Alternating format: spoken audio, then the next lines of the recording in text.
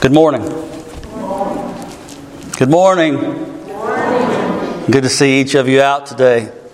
If you have your Bibles, turn with me to the book of 1 Timothy, chapter 1. You may already be there, and if you are, say amen.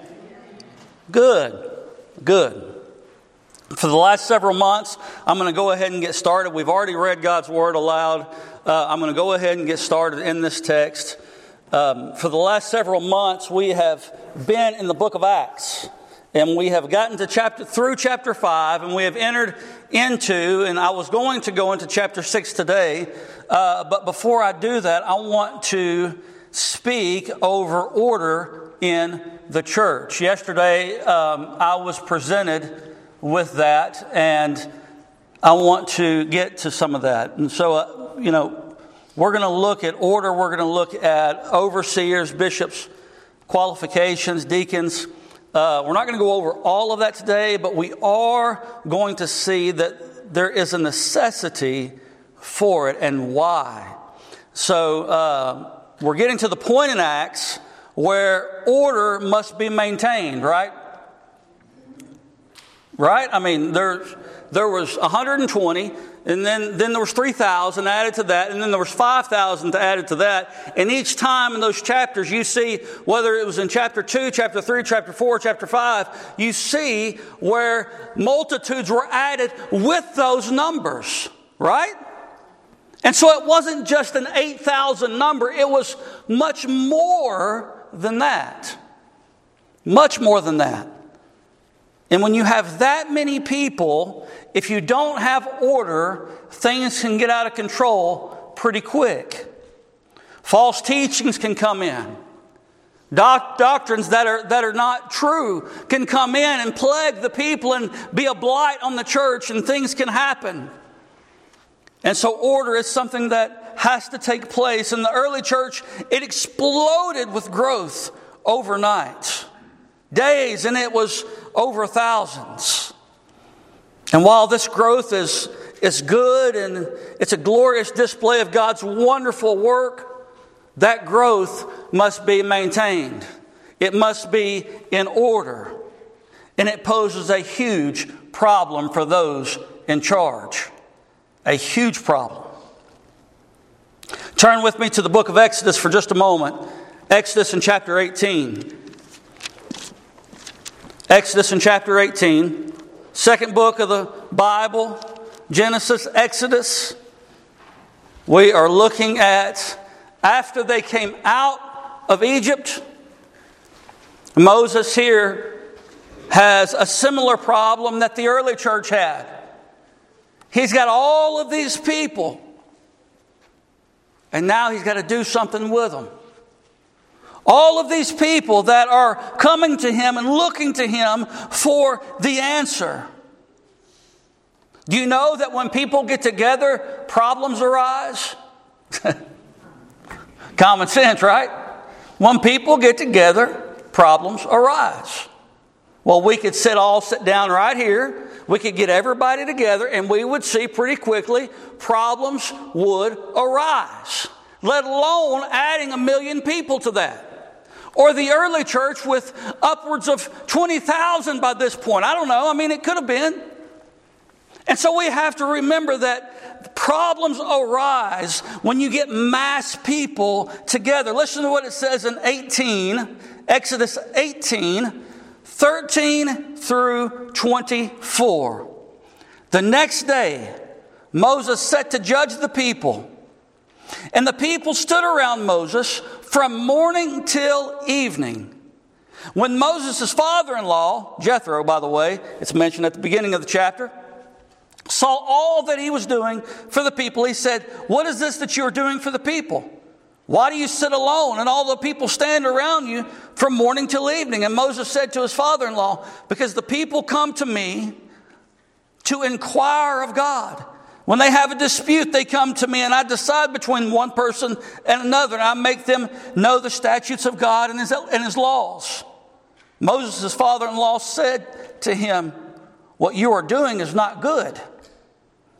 So this obviously was a very wise man.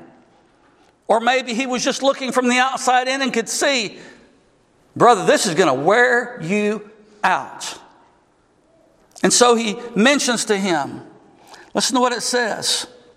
In verse 17, he says, what you are doing is not good. You and the people with you will certainly wear yourselves out, for the thing is too heavy for you. You are not able to do it alone. Now obey my voice. I will give you advice, and God will be with you. You shall represent the people before God and bring their cases to God. And you shall warn them about the statutes and the laws and make them know the way in which they must walk and what they must do. Moreover, look for able men from all the people, men who fear God. Does this sound familiar? Sounds similar to Acts chapter 6, doesn't it? When we begin to look out for deacons. Some of the same terminology is used. Listen to what it says. Moreover, look for able men from all the people, men who fear God, who are trustworthy and hate a bribe. And place such men over the people as chiefs of thousands, of hundreds, of fifties, and of tens. And let them judge the people at all times. Every great matter they shall bring to you, but any small matter they shall decide themselves. So it will be easier for you, and they will bear the burden with you. If you do this, God will direct you. You will be able to endure, and all this people also will go to their place in peace. So Moses listened to the voice of his father-in-law and did all that he said. He did all that he said. We see this similar story when we go into the book of Acts in chapter 6. Howbeit a little bit different, but we get the gist. There's a lot of people, and with that comes a lot of responsibilities, and with that, men must be chosen in order to instruct and to keep order. With the great masses, people needed help. You fast forward to Acts, you see the quick growth of the church. The apostles needed that help. They needed order. They needed men capable of handling doctrine and of good report, above reproach. They needed men that were full of the Holy Spirit. Not just deacons that served, but deacons that were able to administer and serve in a way of teaching and in a way of showing the truths of God's Word. Full of the Holy Spirit. And you see that one of the first examples of that is the preaching deacon Stephen. One day I'm going to get David to preach for me. He hasn't yet, but one day hopefully he might preach for me. He's going to be preaching David, the deacon. But Stephen was a preaching deacon, and he testified of the goodness of God and all the doctrines that had been laid out there by the apostles. And he was stoned, and we know that he was killed for that, and God received his spirit on that day. But they have to be capable of handling doctrine, of good report among the people, full of the Holy Spirit, living a life above reproach, and so does the pastor. So does the elders. And so we see this played out not only here in Exodus, where they had to be people that were above reproach, people that were good, people that loved the Lord, that sought after his guidance and his counsel. But we see it in Acts chapter 6, and we also see it as Paul writes to young Timothy in 1 Timothy chapter 1, 2, and 3. In Acts 6, we'll begin to notice a developing establishment. The local church brought in order and obedience by way of apostleship, leading pastors, teachers, deacons. They will be in the forefront. Those deacons are chosen in chapter 6 to wait on tables in the ministry. to make things fair between the widows, but also to minister and to share the goodness of God. 1 Timothy gives us not only the qualifications for a deacon, but also for pastors, elders, bishops, whatever you want to call them. 1 Timothy will show us why sound doctrine or truth is so important in the church. And I won't get to the qualifications by no stretch of the imagination today, but just to verse 1. When Paul writes to Timothy here in this book, in this small letter, he is writing to encourage him to stay at Ephesus, to lead that local assembly. He is encouraging him to preach the word. And if you go to the end of the book, he is charging him to guard the deposit entrusted to him. This was Timothy's job, to guard the deposit that was trusted to him. O Timothy, guard the deposit entrusted to you.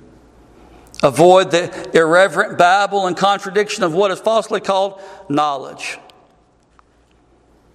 For by professing it, some have swerved from the faith. Grace be with you. Those are the closing verses of 1 Timothy. And so he charges him to guard the deposit entrusted to him. And this is not talking about money. This is talking about the deposit that had been given to him. And that was that local assembly where he was the pastor, where he was to lead and where he was to charge and where he was to instruct, to encourage and to rebuke. He was to be a good steward over that assembly.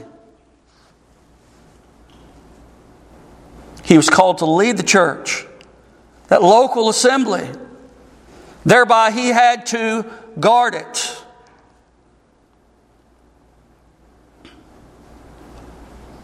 Now 4 years ago I started 1 Timothy and I stopped. I had a question in my heart that I couldn't answer, a doctrinal issue. And so I stopped 1 Timothy. And when I got to 1 Timothy in chapter 3 for the qualifications of an overseer, it wasn't that I wasn't meeting the qualifications, but I'd had so many different people talking about so many different things about being the husband of one wife. I had to stop and really consider in my heart and pondering for 4 years. For 4 years, the Lord has moved in my heart, and we're to examine daily, and for 4 years He's moved and He's grown me, I believe, in the faith. And I do see this text now settled in my heart. At one time it was not settled, and I would go back and forth, and we're not going to get into what I do believe there in that text. But just know that the Lord has settled that in my heart, so I feel that we can move on now. And I don't ever want to mislead the church. I would rather stop on something that if I don't understand it or it's not settled in my heart than just to preach it and keep going. And you need to know that. The Lord has been working in my heart over this one particular text. Doctrinal issue, so I felt it better to stop as opposed to moving on. Now, with that being said, I look at 1 Timothy, I see where it will aid us as we go through Acts and the establishment of the early New Testament church. Young Timothy was a disciple of Christ. He loved Christ Jesus. And you can see this in Acts 16 that we've not even gotten to yet. His mother and his grandmother, they were women of faith, as the second letter that's given to Timothy states. His mother and his grandmother played a huge role in laying down foundational truths of the Scripture that Paul would then come back on and capitalize and encourage him in. But you see in his mother and in his grandmother, faith. They had a vested interest in the foundation of Timothy's theology. He was a young man of faith.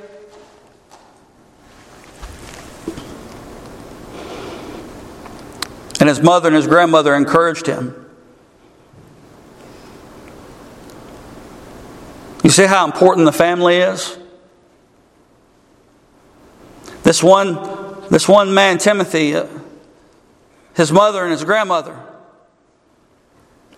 encouraged him, taught him, showed him the way of righteousness, exemplified that faith before him. And we know that this set Timothy up, obviously by God's grace, it set Timothy up for the person that he became here in the letter that Paul is writing to this person. Verse 1, it says this: Paul, an apostle of Christ Jesus, by command of God. By command of God. Later on in 1 Timothy, you see that if a person desires the office of an elder or a bishop, it's a noble task. And here Paul says it's a command.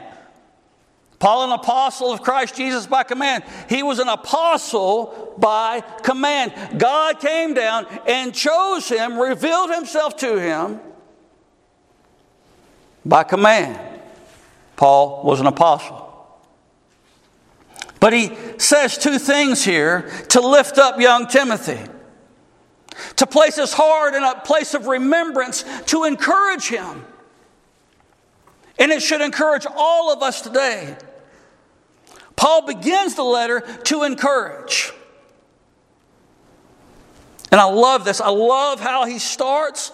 I love everything about it. And the reason why is because now I am 40 years old. I've been pastoring for 13 years. I've been preaching for 15. And if someone would have written this to me years and years ago, it would have encouraged me. And now, as I'm 40 and I look back and I see how I would be able to encourage a younger minister in the faith. Paul, an apostle of Jesus Christ, by command of God, our Savior, and of Christ Jesus, our hope.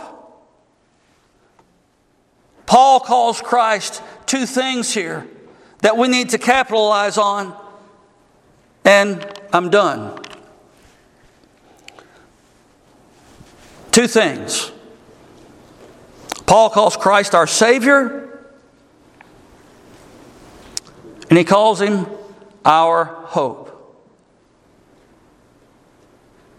If I was a young minister and a letter from someone like Paul was presented to me, and he starts with the captain of our salvation, he starts with the one that loves us more than anybody else, and he speaks of Christ, it would encourage me as a young minister. And especially how he starts it. Listen to what he says. Our Savior. When we hear that Christ is our Savior, to me it encourages me and it lifts me up. I love to sing the story. I love to sing the story. We just sang it. Of Jesus and his what? And his love.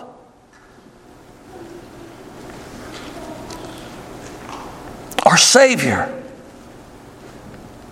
He starts with our Savior. Timothy, our Savior. We have this commonality, Timothy. Remember that. Our Savior. The same Christ Jesus that saved Paul is the same one that saved Timothy, is the same one that saved me, and the same one that saved Nelson. The same Jesus. The same Savior. And the word Savior there means, we know what it means, deliverer, the rescuer.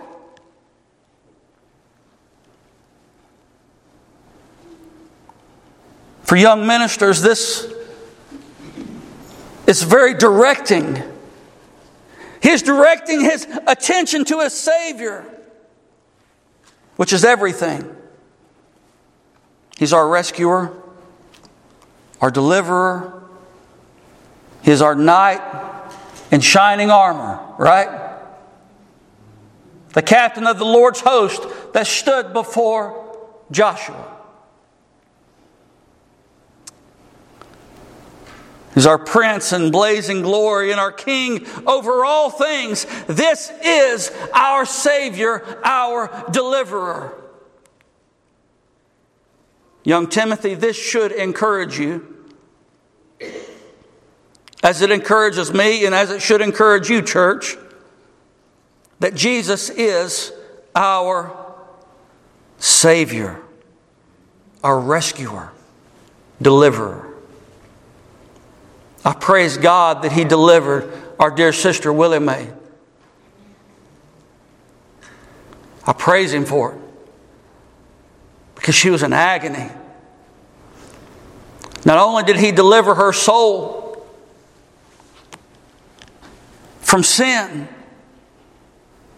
but He delivered her flesh as well. I praise Him for it. The text moves on, however, and Paul calls the Savior also our hope. And people get this word so mixed up with today's terminology. It's not, well, I hope we get to go to Six Flags. Is that still a thing? Six Flags in Texas? Is that still real? Okay. I hope we get to go to Six Flags, or I hope we don't have church on Wednesday night. Some people say that, right? I hope the pastor calls off church on Wednesday night because we are all wore out.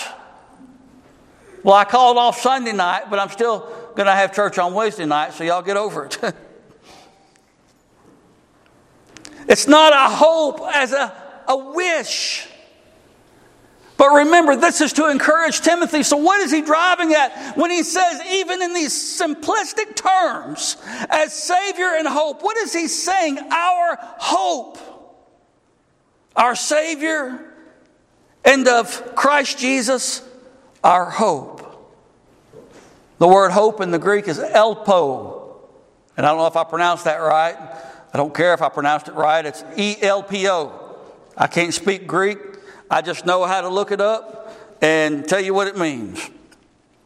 It means to anticipate with pleasure, with confidence. In this case, it would be translated and used like this to Timothy, to Matthew, or to whoever is in Christ Jesus. Christ Jesus is our surety, our expected end, our expectation. We have confidence in that. We have pleasure in that. This is what the text means when you look it up. And so it's not just some wish that we say, oh, I wish this happens. But no, we have an expected end that is sure and that is steadfast. Jesus Christ, our hope. And so he starts the letter to young Timothy with, and I say young Timothy, that term is young. I feel young. My children wouldn't call me that.